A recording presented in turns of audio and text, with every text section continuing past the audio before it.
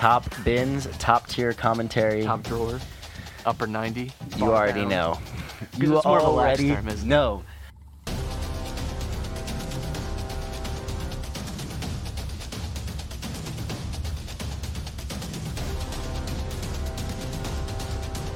I think that's how it always goes like with previews. 45 minutes, and we were at like Chelsea. I was like, what are we doing?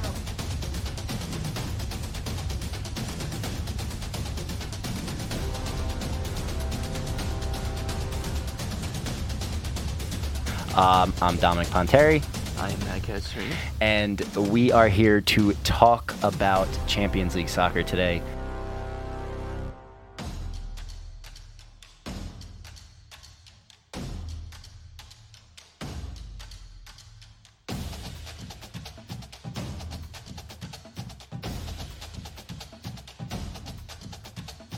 Hey, It's Top Bins time. what's up? We're back. Welcome back to Top Bins, the show, bringing you all the action from the Premier League and Serie A, England and Italy. I am your host, Matt, joined by my freshly shaven, I was no waiting more for it. stubble. So The groundhog has seen his shadow. The 6 weeks have passed. So Dom is no longer in the darkness of winter. He's letting those cheeks feel the sunshine, and he's drinking a massive amount of beer. How are you, Dom? I'm good, man. I'm good. As you can see by, I think I'm good. Yeah. No, I'm ready to talk a little bit of Serie A. And you don't have it in the show notes, but I am going to rub a little something in your face today. Okay, well, Yeah, rub a little something in your face. I don't love hearing that right off the bat. So let's just get right into it, shall we? Because it was a wild weekend in both Premier League and Serie A on opposite ends of the table. You know, we've talked so much about the relegation battle in England and how intense that's going to be, and it feels like every week we have a shift and a change. We talked very much the same in Italy. We're outside of Napoli, you know, the top teams, everyone in for European places. Feels like every week we're getting some new action, or a team sort of drops a spot or two just because of how tight it is there. So a very similar trend this past weekend. We started in England with just a general overview. Bournemouth beat Liverpool 1-0 in just a bizarre performance. Pretty much sums up Liverpool's season so far in terms of consistency. I thought the first 15, 20 minutes, it looked very good. And then Bournemouth just gradually gained a little foothold in the game. And they're a very direct team. You know, this is a way that they've, you know, when they've enjoyed some success this season, it has been off the back of hitting it long and using guys out wide to find pathways. And that's how they won this game. You also had Everton winning 1-0 over Brentford. Really, really crucial win for Everton. It's their third 1-0 win since Sean Dyche has taken over. So you can definitely say he's had a really positive impact on Everton so far. Moves them out of the relegation zone, crucially. Leeds got a draw against Brighton. West Ham got a draw against Villa, you know, which were decent results, you know, in a vacuum. But when you look at just the scope of the weekend, you know, it did mean that, you know, we had some teams like West Ham, you know, level on points now with Bournemouth at the bottom there into the relegation zone. And Leeds are firmly in the relegation zone. But again, you know, just the margins are very thin. You know, 12th to 20th in the Premier League is separated by only 5 points. So each week it feels like you can come away from a weekend with a team, you know, drastically altering its chances at staying or getting relegated for the Premier League. Yeah, it's absolutely crazy. You got 3 teams tied on 24 points. Any team can drop down there, you know, so it's going to get real interesting come the end of the season. Real interesting. Yeah, I think for me too, you know, it's very hard to say which of these is going to go down. You know, in Italy, I feel strongly about, you know, maybe some of these teams that are going to go into Europe. It's maybe harder to predict the 2 teams that might drop out of that position. Here, let's just go through it because Crystal Palace is in 12th. Mm-hmm. I feel generally good about them, but they're not getting great results, and they're not scoring a bunch. And I think you could say they're maybe underperforming the attacking talent they have there, generally speaking, but they're pretty stable. You know, like they don't feel like they're in any sort of crisis or free fall, but they are close to the zone, right? They're only 3 points out from the relegation zone. Wolves, again, very similar problem that has gone on now for the last 2 seasons, really, in an inability to create and score goals. But again, a little bit more stability. They have a good manager now too, in Lopetegui, who you trust would probably navigate them out of this situation. Those two feel on the safer side. Anyone from this point down, I really could 100% see go down. Mm-hmm. Nottingham Forest, inconsistency all year. They've had these good results, but largely speaking, have I think flattered to deceive at times and just have not been nearly consistent and nearly good enough. And you do have, I think, a little bit of a bloated squad issue. When you sign like 400 new players in a summer, maybe that's a challenge. Everton, pre-Sean Dyche really looked awful. We're really lacking. They have not looked amazing under Sean Dyche, but they're at least getting some decent results. I do worry, though, that a lot of these goals that they're scoring are coming. Dwight McNeil's goal over the weekend is just like a wonder goal. That's not necessarily replicable. I don't know that they're really still creating enough chances. This is a theme with pretty much all of these teams. Is an inability to create chances or at least take them. They don't really have a reliable goal scorer. But, like with Sean Dyche, like experienced manager, you feel a little comfortable, at least. Leicester, they've been in total free fall. They've been one of the worst teams in the Premier League since coming back from the World Cup break. You just look lifeless. And they can score goals, sure, but defensively, they again, this season, not good at all. And are just constantly shipping goals to their opponents. West Ham, I have no clue what's going on with them. They have great talent. This is a team that, again, we've talked about last year. Were in good form. Could have gone to the Europa League final, and have enjoyed a few good seasons under David Moyes. Does not feel that way this year. They've just completely lost the ability, I think, to have some of that attacking talent. And I don't know. I really don't know where they've gone wrong. Bournemouth, I had concerns about coming into the season with their talent and their squad makeup. Those things still exist. They still have a very large hill to climb to get out of this. Leeds, talk about inconsistency. This is a team that just even down to the players, it feels like every week you're getting just a different type of performance. I don't think they've benefited a lot from some of the managerial changes here. Then Southampton have looked like the worst team in the league for most of the season. If you're talking again about talent and depth, they're really lacking in that department in just about every shape. It felt like they were gearing up for maybe a little bit of a rebuild with the summer, a lot of youth signings, same with the winter window as well. But that's your relegation picture. It is very hard to pick definitively 3 teams out there. I think the only one I feel comfortable that is going down is Southampton. Yeah, anyone else is still up for survival. Crystal Palace plays Brighton next. Last time they played early in February, they got a draw. So, maybe Crystal Palace can squeak out a point at least in that matchup. So maybe I feel confident saying like them and maybe Wolves are safe. Wolves, I have a bigger question mark about. Do you have any teams that you don't want to see in that group relegated? Anyone I would feel bad for Crystal Palace if they went down. I feel like that's kind of a tough break. Personally, I don't really want to see. Not sure I want to see West Ham go down. I just, but the selfish part of me is like, well, a lot of nice players. I'm sure some relegation clauses. Sign me up for one Jared Bowen, please. Type of thing. There's no teams that I like. There's not many teams that I actively like care about outside of Liverpool and England, right? Like, I really.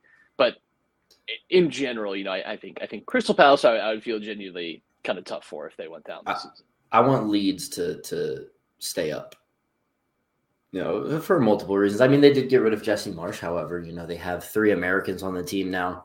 I'm a big fan of Brendan Aronson, Weston McKennie, Serie A product. I want to keep that agenda of, they leave Serie A and they start like killing it in the Prem. But this is the one exception it looks like. But they've also been unlucky a lot during the season. So, it would be nice to see them stay up. Of the other teams, I could care less.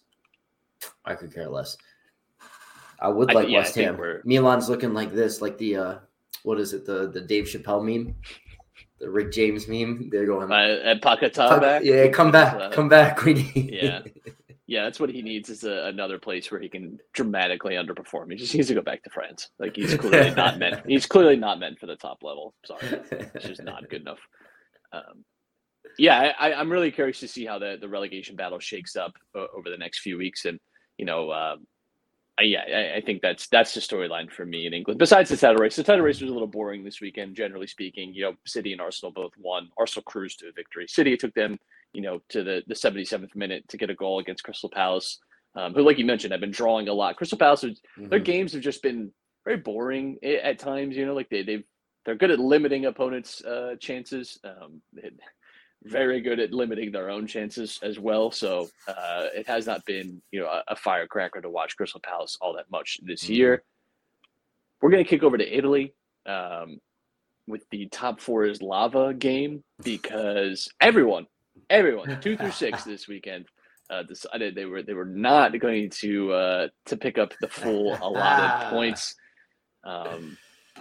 You had Inter, Roma, Atalanta all lose. Inter, by the way, you know who scored against Inter to sink them, Dom? I'm sure you do. No, I actually didn't know that they lost to Spezia. Oh no, I do know who did. It was Daniel Maldini. The man who just, for whatever reason, can only score against Milan-based clubs. I don't know what it is. Milan and Inter are the only two teams he seems capable of scoring against. At least he's got a flair for the dramatic. I respect that. Very Italian of him, to have the drama behind the scenes. Very well written character there.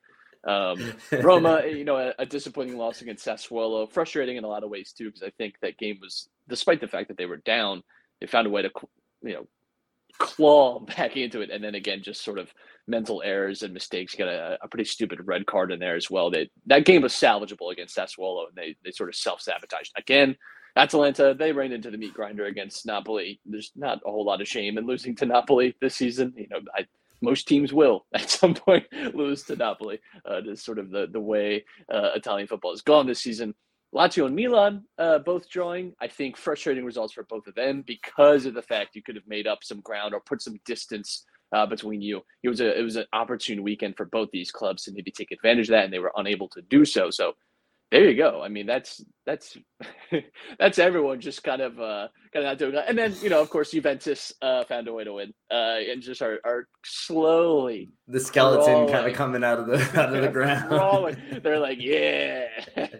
They are rubbing their hands. 9 points still separates them from fifth. So look, they still got a ways to climb, but I don't like seeing this. Like when you have a week like this where every team except Napoli just drops points and Juventus wins, and they win in pretty convincing fashion, right? They win 4-2. It's like who knows what's going to happen for the rest of the season. They're only 4 points out of Atalanta's European spots, and I think any European placement would probably be good enough for Juventus this season. They're still in the Europa League, and I think that is still very clearly that's where the priority should be. If I'm Juventus, if they bow out of the Europa League like the European bottlers they are, and then downgrade to the Conference League, I will not let them live it down. The truly hilarious thing for them to happen is for them to make Europa League final and lose that. To add on to the Champions League final losses is to add on like a Europa League final loss. I think that would actually maybe be the funniest result out of all of this. It's just really weird because like now the way that Napoli's season has been going, like they're going to win this. Like there is without a doubt Napoli is going to win this when they have a 6-game lead in wins. Like it's or not, 6, right? I'm doing the math correct. They have 18-point advantage. That is 6 games. There you go, Dom. It's honestly baffling though. Like that's the thing. Like that many games, but it's really a battle for who can get second through fourth, who can get into that Champions League spot. That will constitute a successful season. You have like the Scudetto Junior, basically, who can finish second in the league right now, and that's all it is.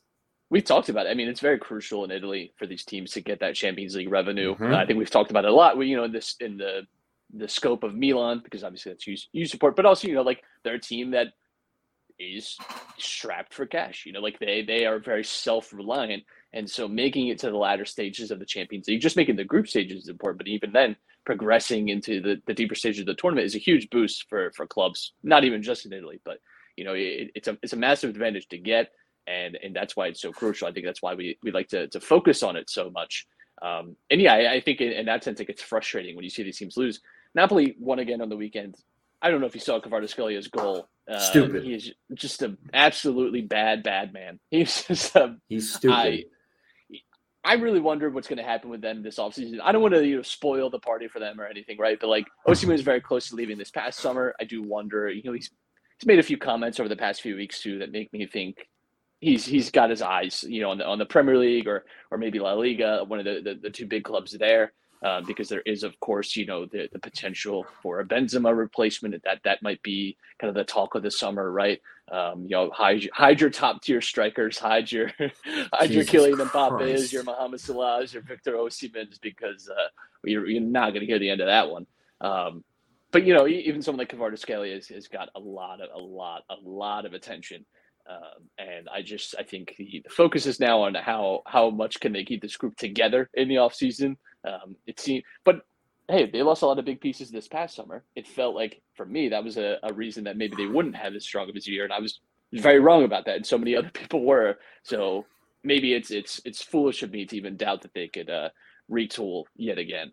I think that if I'm not mistaken, Kvaratskhelia agent came out and said like, yeah, he's a Real Madrid like fan and stuff like this, but his whole like thing is on Napoli. Like he's focused with them, and he doesn't want to leave. He's happy in Naples right now, type deal. But talk to us in June. It feels like a PR stunt, basically. Like because like that news came so soon after the comments made by Osimhen, and like it was a weird week, wasn't it? When all that news came out, because it was like Osimhen's comments came out.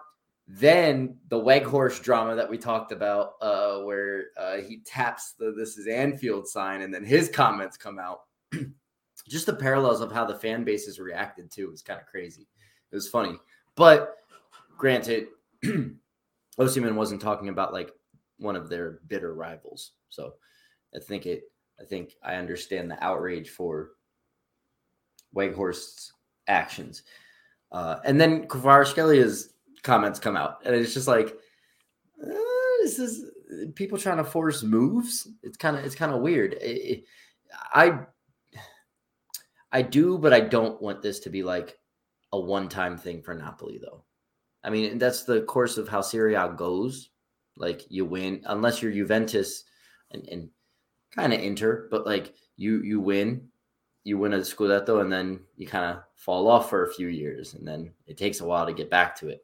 Obviously, winning titles back to back is no easy task, but like even like struggling to keep top four, like that, you win the Scudetto and then you struggle to get a Champions League spot.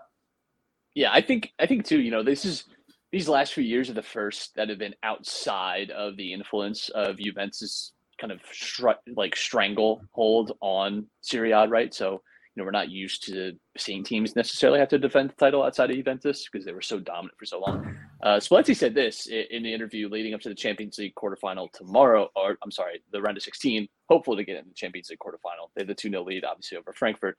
He wants his team to become folklore, and the way to do that is not just to win a Scudetto. Already, I mean, if not, Napoli's going to win the title this year. That is already going to place them in a very high position for Neapolitans. But if you are even making the semifinals of the Champions League, I think for Napoli, that would be a huge accomplishment when you consider, it's not a competition that they've really had a lot of success in. I mean, again, I think if you're talking, we've talked about it all season now, pretty much. Napoli are a big threat for the Champions League. I don't know who would want to play against this team necessarily. I think they have a very, very good style for knockout football. I think they have the ability to really damage teams. I look at the field. I look at the teams remaining. There's no like big juggernaut. You've had like even last year, like when you had like Liverpool, Madrid, City, like as like your kind of big three that it felt like they were like, it felt like no one was. It was only them. Like it really felt like it was only them that was going to win in the end, right? Like they were just so clear above everyone. Or at least in Madrid's case, they had the black magic, which they still have in their back pocket always. I don't feel that way about any team in the Champions League this year. I don't feel that there's like even I Bayern. have to pick this. Bayern has weaknesses. Like Bayern is not as imperious as they typically are. I don't know. I think they have wing issues. Like I don't think they're great on the wings. Mane has not worked his way back in yet. I don't know that they have like a clearly defined goal scorer. Like they've obviously had Lewandowski in years past. They don't have that type of player. And I'm not sold on them like defensively either. Like I think he can kind of break through Bayern a little bit. But again, Champions League matchups, it's going to depend a lot on the draw, which we'll know next week when we return. But yeah, I wouldn't say Bayern though is like, I do not view them the same way that I viewed like Liverpool, City, Madrid in the past few years. I do not view them in that light. They're certainly not that type. There have been way better Bayern teams, even in the last 3-4 years, than this one. I think that when it comes to Napoli, people kind of underrate them because they don't like most of the players on the team are not like household names. So nobody knows how to really compare them to what they always watch, right? If you got people who are just Prem heads who watch the Prem and then they watch they watch the Napoli team play and they don't know who Zielinski is. They don't know who Rachmani is. They don't know who Lobotka is. Like all they know from social media is Osimhen, Kvaratskhelia. That's it. Maybe they know Lozano and like Politano, like if they're a FIFA player or something like that. But like a lot of people don't know these players. And I feel like that helps people underrate them and kind of count them out when compared to, the big three, like you mentioned, who are still in the tournament, like a Bayern, like an Inter Milan, like a Milan. Like obviously they can be compared to the other Italian teams because they're doing better than them in the league. So I think that people kind of are still counting them out just because of the club and who the players are in the starting lineup, not realizing that they're very comparable in the form that they're in currently. They're very comparable to some of the best in the world. Do you want to hear a really awesome Stanislav Lobotka stat? Go ahead. He is the best completion percentage in all of Serie A for passing, 94.4%. He has done that on 1,621 attempts. Just to give you an idea, second place is Marlon on Monza with a 92.1% completion percent. A defender. A lot of times these are defenders because there's a lot of passing in the back. Completing 764 attempts, 704 completed. Suamaro, defender for Bologna, 92.1%, 720 attempts. Where's the next highest midfielder? The next highest midfielder, great question, Dom, is Samuele Ricci for Torino, 88.8%, 735 attempts. So even then, like the midfielder is still 1,000 passes less than Lobotka. He's over 2 times most completion rates. The only I think the most attempts is Kim Min-jae for Napoli, who is just a touch over 2,000 passing attempts. In fact, the top 3 passing attempts in Napoli, who just dominate the ball. It just gives you a good perspective. Kim Min-jae with 2,000 pass attempts, a 90.5% completion rate. Di Lorenzo, 1,929, 85.1 pass completion rate, and then Lobotka with 1,621 pass attempts, 94.4%. It really shows like Napoli's style. Like they're not just this counter-attacking team. They like to build up from the back. They like to hold possession. They're not afraid to go back to their defense and their holding midfielders when they need to recycle the ball in their offensive third. They have 6 players in the top 10. Yeah, they like to dominate the ball. It's crazy. They just pass and pass and pass and pass and tire teams out, and it gives space for Kvaratskhelia to do his stuff, for Osimhen to get on the ball in a one-on-one situation, kind of use his body to his advantage, or like get a cross in, and he can just have a one-on-one. He doesn't have to deal with another center back or somebody on him. So it's. Credit to Spalletti. That's all I have to say. Credit to him because he's got these guys playing some top quality football right now. I agree. Yeah, Spalletti deserves a lot of credit. I think people were I think fairly or unfairly, I don't know, but we're questioning you. Like I think we even talked about it. It's like, we did it. Like came back from the World Cup break, but we didn't. In our defense, I don't think we question in the sense like we think he's going to fall off, but it's like, are we even thinking about that? Because it has been an issue in the past for him, with second half of the season syndrome. No indication of that. So I'm really looking forward to seeing them in the Champions League tomorrow. We have the Champions on right now as we're recording. Man City are 4-0 up on Leipzig. I walked away from the TV to start prepping for dinner because I'm doing both shows tonight. When Erling Haaland scored a brace within like a minute and a half, I was like, this is over. So yeah, 4-0. It's still 0-0. Porto and Inter. We could. What would be hilarious is Inter getting through and we get an Inter and Milan derby in the Champions League quarterfinals. I think that would be wonderful. I would much rather get that revenge against Porto. I would love that after the debacles that were last year's. I think those more Atletico games. Madrid. Atletico Madrid. So a little bit of extra news from Italy. Milan's Primavera beat Atletico's youth team in the UEFA Youth Champions League. You got it. There is that part. That was cool. But no, there were some controversial calls. It wasn't as bad. Prestigious UEFA Youth League. It's all eyes glued. Hey, listen, they beat Chelsea's youth team. They beat Benfica's youth team. They beat Atletico Madrid's. Those are good programs. This is propaganda. This is such propaganda. Listen. Yes, Atletico Madrid were obviously the highlight controversial games, but there were some questionable things that could have changed the balance in the games against Porto. Definitely one of them. But I would love that. I don't want to play Inter because Milan just always shit the bed against Inter. So if we had a Milan derby in the Champions League quarterfinal, I don't feel too. In the time that you explained all that, Dom, Man City scored another goal. Erling Haaland's fourth of the night. So there you go. There you go.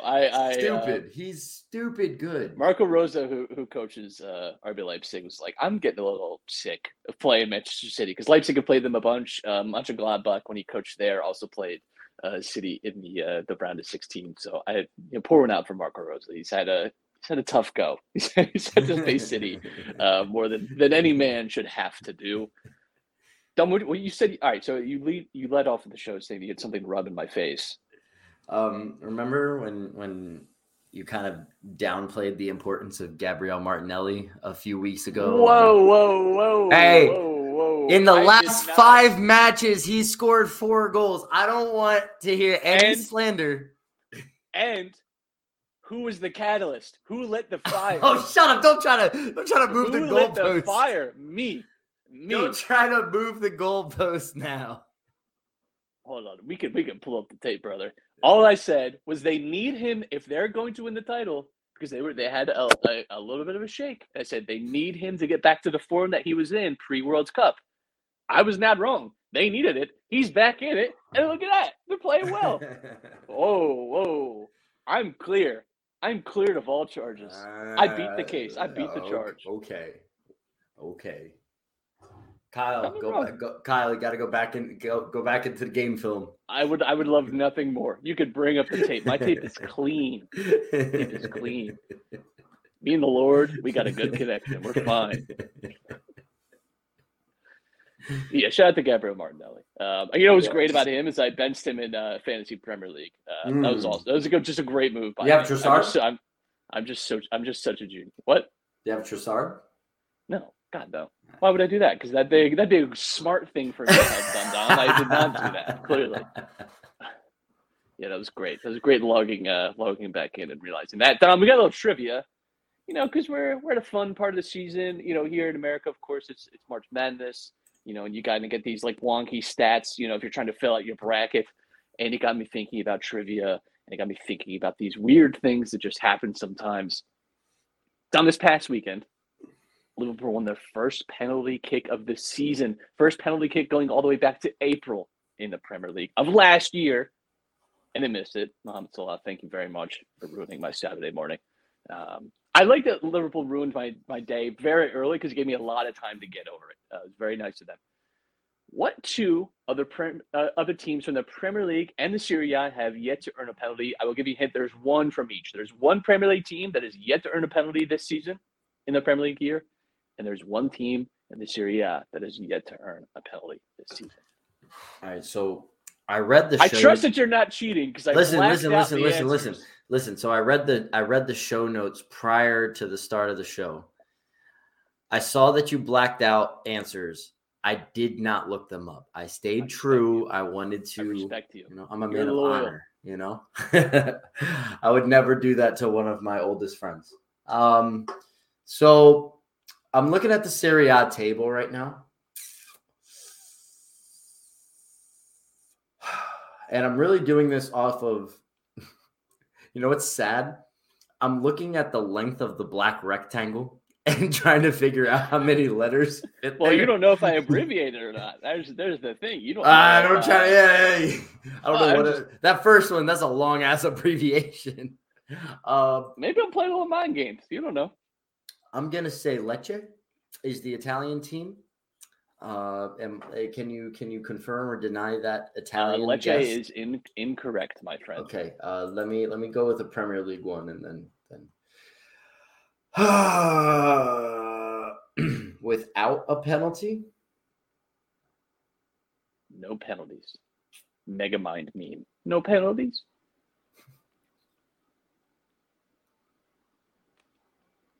I will say this one surprised me. The Serie A one, I was like not as shocked. This one, I was pretty surprised that this team did not won a penalty. No, that is incorrect, my friend. Are you giving me clues? Sure, I'll give you a clue. It is a London team. That is okay. That is your Premier League hint. So Chelsea, Crystal Palace, West Ham, one of those three. I will say it is one of those three. I'm getting warm. You narrowed it down well. And you said it surprised you. It did. But I feel like I want to say Chelsea, but I feel like they've gotten one. Crystal Palace. You feel like Chelsea has gotten one? I'm going with Chelsea. Search deep within your mind, Tom. I'm going with Chelsea. It never happened. It's a lie. Chelsea's not won a penalty this year, shockingly. That's crazy. Yeah, that is crazy. I really, they have good attacking players. Obviously, they've had a down year. But still, you'd think most teams just get a penalty. Chelsea doesn't get the penalty help. Now they're 10th. I see how it works. Let's start a dialogue.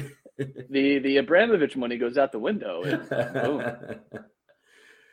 Serie A clue. Serie A clue. How about this? If you can lovable owner. A lovable owner. A lovable owner. Sampdoria. No. Fiorentina. On a personal level. Oh, on a personal Monza. I was gonna guess Monza first. I was like, nah, I feel like they have one because they got the Berlusconi money. So I said maybe Lecce, but okay. Wow, really? Yeah. Really? All right, Dom. Trivia number 2. Casemiro. Hey, this blew my mind because I always knew that he got away with cards, especially the yellow cards and things like that. Casemiro did not register a red card in La Liga with Real Madrid, also not with Porto when he played there. He received his second red card of the season with Manchester United this past weekend. This one is hard. You're going to need help, I'm sure. But can you name the 3 other players who have also received 2 red cards this season? Another hint. All 3 of them are from Serie A. So I saw that. 2 of them are from the same team. Oh. Ooh. Well, I was going to guess first Gianluca Mancini. That is incorrect. Good guess. If you're going for just temperament, that is a good guess. Yeah. Because I clicked Roma. I want to click I don't think Rabiot. That's not right. Rabiot is incorrect.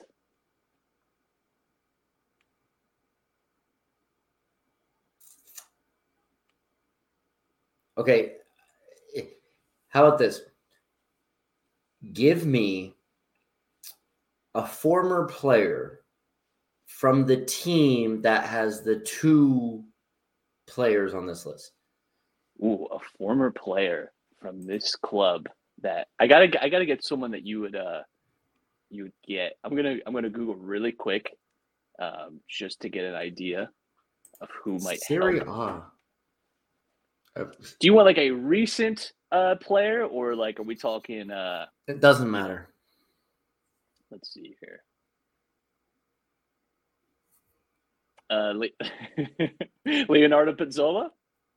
Does that help you at all? So Fiorentina? No, this is a good guess. This is a Tuscan club, though. Sebastian Giovinco also played here. Claudio Marchisio. Juventus. No. So Luciano Spalletti played for this club? I had no idea.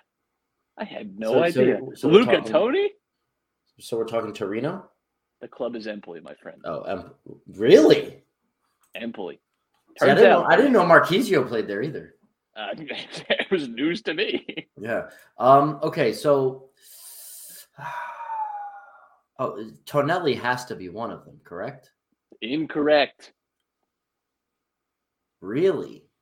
These were surprising names. Not guys I would really associate a lot with a ton of fouls and a ton of Francesco Caputo? No.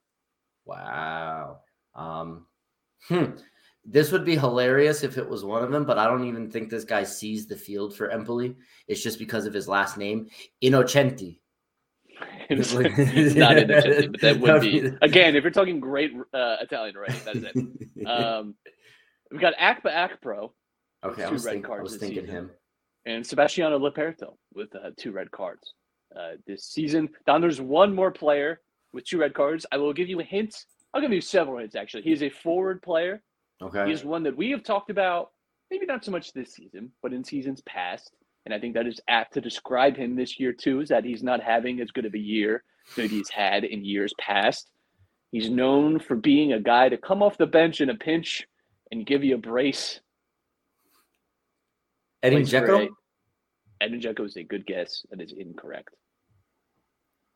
Come off the bench in a pinch. He's known for being a super sub. That was one of his great skills in the last 3-4 years in Italy.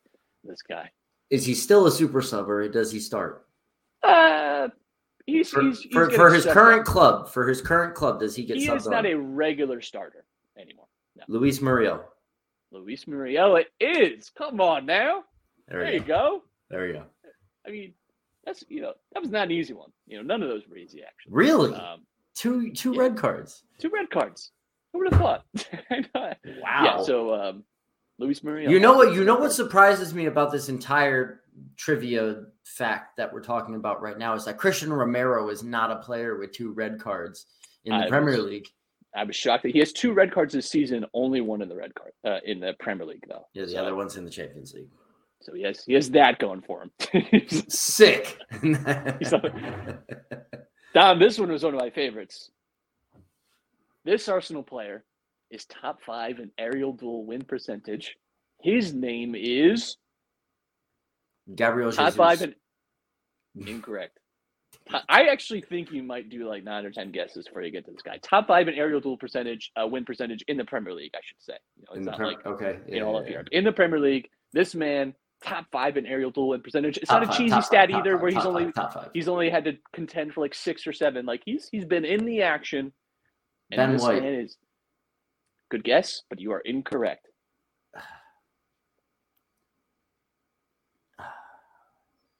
Midfielder? You know what? That is an interesting question because this man, kind of gets around. I think he might call himself a midfielder. Zinchenko. Zinchenko is correct. You gave it away with that clue. I mean, you asked a great question. I had to give you a good hint for that good question. I mean, come on, what? Because at first you're like, oh, you could think. I was thinking, okay, it's between the fullbacks. It's between Zinchenko and Tomiyasu. But then you're like, he could consider himself. He would call himself probably a midfielder. I think he wants to based off of the way that they play. Yeah, he certainly is. I was really surprised by this. Just because typically you associate high aerial duel win rates with center backs, which I think and maybe a very good forward might do that. But yeah, I was surprised to see him. He's won 35, only lost 13. So it's not, again, this isn't a guy that's just getting by off of a kind of a low percentage. Like he's in the action and winning quite a bit. I think the person with the most aerial duels won this season. For a bonus point, Dom, who do you think has won the most aerial duels in the Premier League this year? For a bonus point? For a bonus point. For a bonus friend point.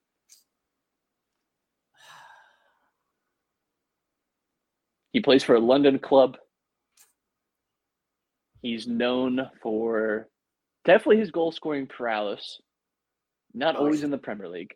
So I was trying to cheat. I was on FootMob, and I went to the stats, and they don't have aerial duels 1 as one of the stats.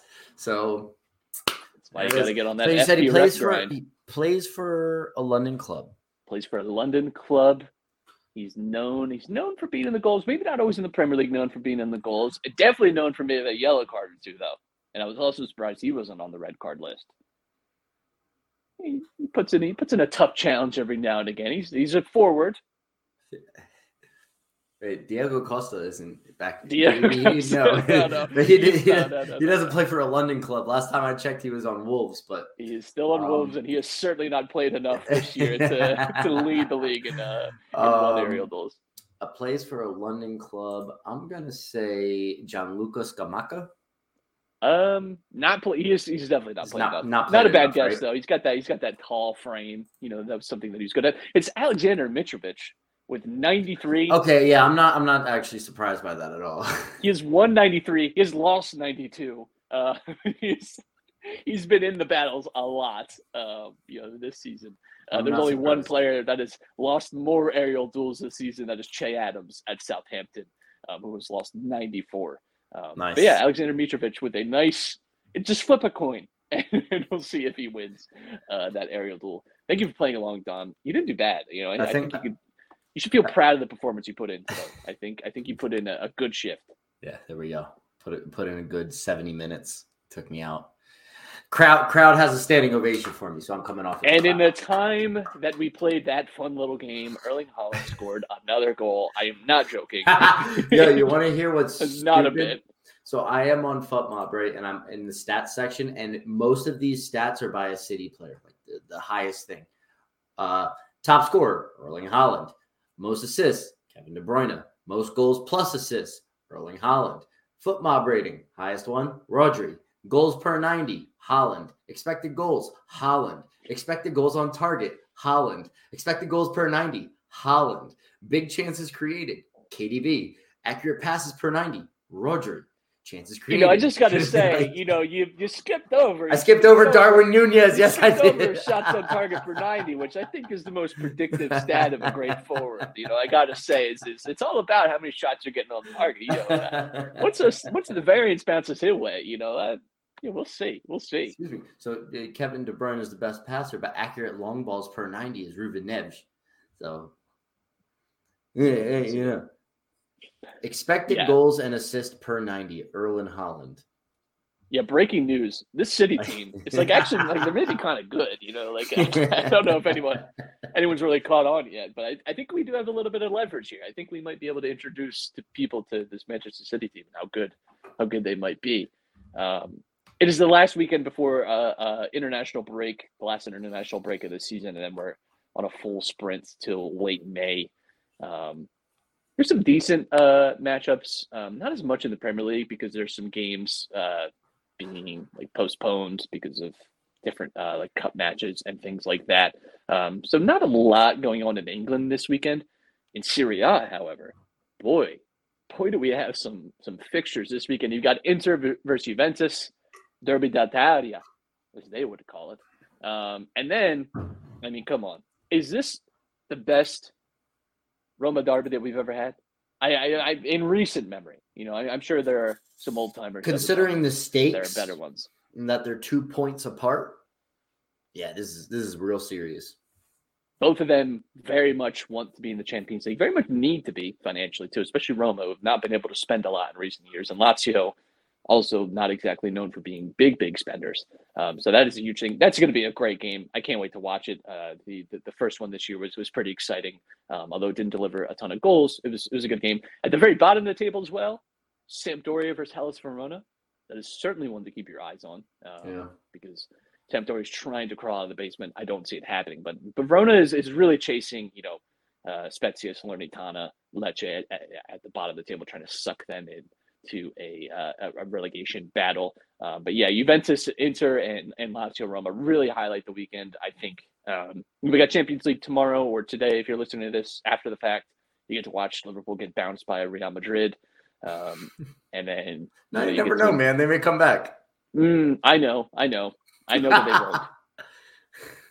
I'm just hoping that it's like 1-0, and we just kind of move on and we don't get embarrassed. So we're not on like an all-time list here. They're bringing back that form when they played United. I don't see it. No part of me. They're gonna put 5 past Real Madrid. If we put 5 past Real Madrid tomorrow, I may not be alive for the podcast next week. I'm not sure I would make it through that event. I don't see it happening. In fact, I'm probably not even going to be watching all that much because it's my wife's birthday tomorrow. And happy birthday! Thank you. Well, I'll say pass it along. Thank you. I'll pass it along. Double it and pass it along to the next person. Double it and pass it along. But I'm not going to put myself in a bad mood on my wife's birthday by watching this team just disappoint me yet again this season. So, Dom, anything to say before we get out of here? Before we get into the international break, what do you got for us? Not everybody's team can make the quarterfinal of the Champions League. Yeah, not every team can win the Champions League either, but Hey, we both of us don't know what that it's like. Not us. We know. Yes, sir. Banners fly. That is my biggest takeaway over the last few years. Is one, I get much less upset about sports in general than I did when I was a younger man, and 2, they can't take those wins away from you. They can't. You can hang on to that shit for as long as you want. I will talk about the title. I will talk about the Champions League stuff forever. So, hey, man. That's the whole point of you watch this stuff is to get those memories. I got the good ones. I got all the good ones. I'm good. If that's it, I'm good. I'm cool. I'd watch Roy Hodgson coach this team. I'm fine. Being a Cremonese fan. Hey, man, they got their win. They can't take that away from them until they find out that they were bribing officials. Because Italy is the one place where they will take your wins away, or at least take your points. They will make it so that you really didn't. Wins are not permanent. Banners don't always fly. Wins are permanent. The points that you receive for those wins, much less so. Much less so. They're definitely subject to change for sure in Italy. They're very willing to rescind that. Everybody loves to talk about Juventus dominating Serie B, but they forgot that they won Serie A the season before it got sent down. It's March Madness weekend as well, so I think it's kind of good that the Premier League is a little lighter this week, and then I can tune in to Roma, Lazio, Juventus, Inter, kind of in between the screens. We have a March Madness bracket challenge, not us, but underground sports in general. Our conglomerate. Our network, our group. Dom just is going to have to go to the hospital because so feel free to join that. It's a lot of fun. Everyone loves being in a little bracket challenge. You love the idea of like beating out a bunch of people and doing better than them. So you can put your bracket up against me, Dom, Kyle, Dylan, all the other people that do a lot of good work for our podcast network. So I would encourage you to check that out. I picked too many high seeds. Of course you did. Yeah, everyone does every year, and then you look at it at like 3 p.m. on Thursday afternoon. Like, I'm an idiot. Why did I not see that coming? Yeah. I think I'm going to pick like all upsets this year. I think I'm just going to pick every. I think I'm going to pick every 13 seed, just going to the Final Four. Tell me I'm wrong. You can't tell me I'm wrong. It actually happens. I got a couple 5 seeds, like 8, 9 seeds going the distance a little bit. Into the bracket. I just want to say this is White Guy Podcast bingo because we have somehow this is like instead of in September talking about your fantasy football team or your fantasy football draft that no one cares about, we're talking about our hypothetical brackets. NCAA basketball. It's the other bingo spot is I almost picked them as an upset. Nobody cares. Nobody cares that you almost picked them as an upset. In fact, nobody cares that you did pick them as an upset, even if you did. Just keep it to yourself. Keep it to yourself. Is my advice maybe for hey, people. Let's check off another thing of white person podcast bingo. Hey, you know what? Too many people are not being men these days. No, I'm kidding. No, bro, you got to flip your mindset, bro. Because like all I'm thinking now is like, dude, like there's no excuse for someone my age to not have like $1 million in the bank. Like it's so easy. Like the money's out there. Like if you're not driving a Lamborghini at 28, like I don't know where you went wrong. Like the money is there. Like if you look at the crypto stuff, if you look at like fintech, like if you work in that like sphere, man, like you just got to change your mindset and like build. That's really what it's all about. Like you just got to do that. Stomp out an old lady for $20 million. Like I would do it, and then I wouldn't take the money because that's the job experience that I'm getting, and that's more valuable than any money.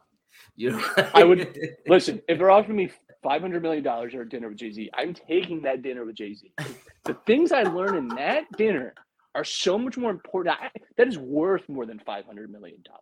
That is way worth it. Worth way more. I'm just gonna grind on myself. Mm-hmm. It's all about I the give grind. money away because I just want to grind that much harder. Not to people though. So like my 401k, but you don't have a Lamborghini by 22. you may have a house and a car and a happy wife, but when she sees me pull up in that Lambo, skirt, doing donuts in the intersection, she's not your girl anymore. She's mine, homie. If your dad didn't buy you a nice condo in the city at 23, you messed up, bro. You messed up. If he didn't get you a cushy job at one of the big 4 accounting firms doing nothing, maybe you just be built different. Maybe just change your mindset, bro. Look, all it takes is a small $1 million loan from your father and the business gets going. We're going off the rails, Matt. Man, this bit went on far too long, I think. We'll be back next week selling you condos and Bitcoin. Peace.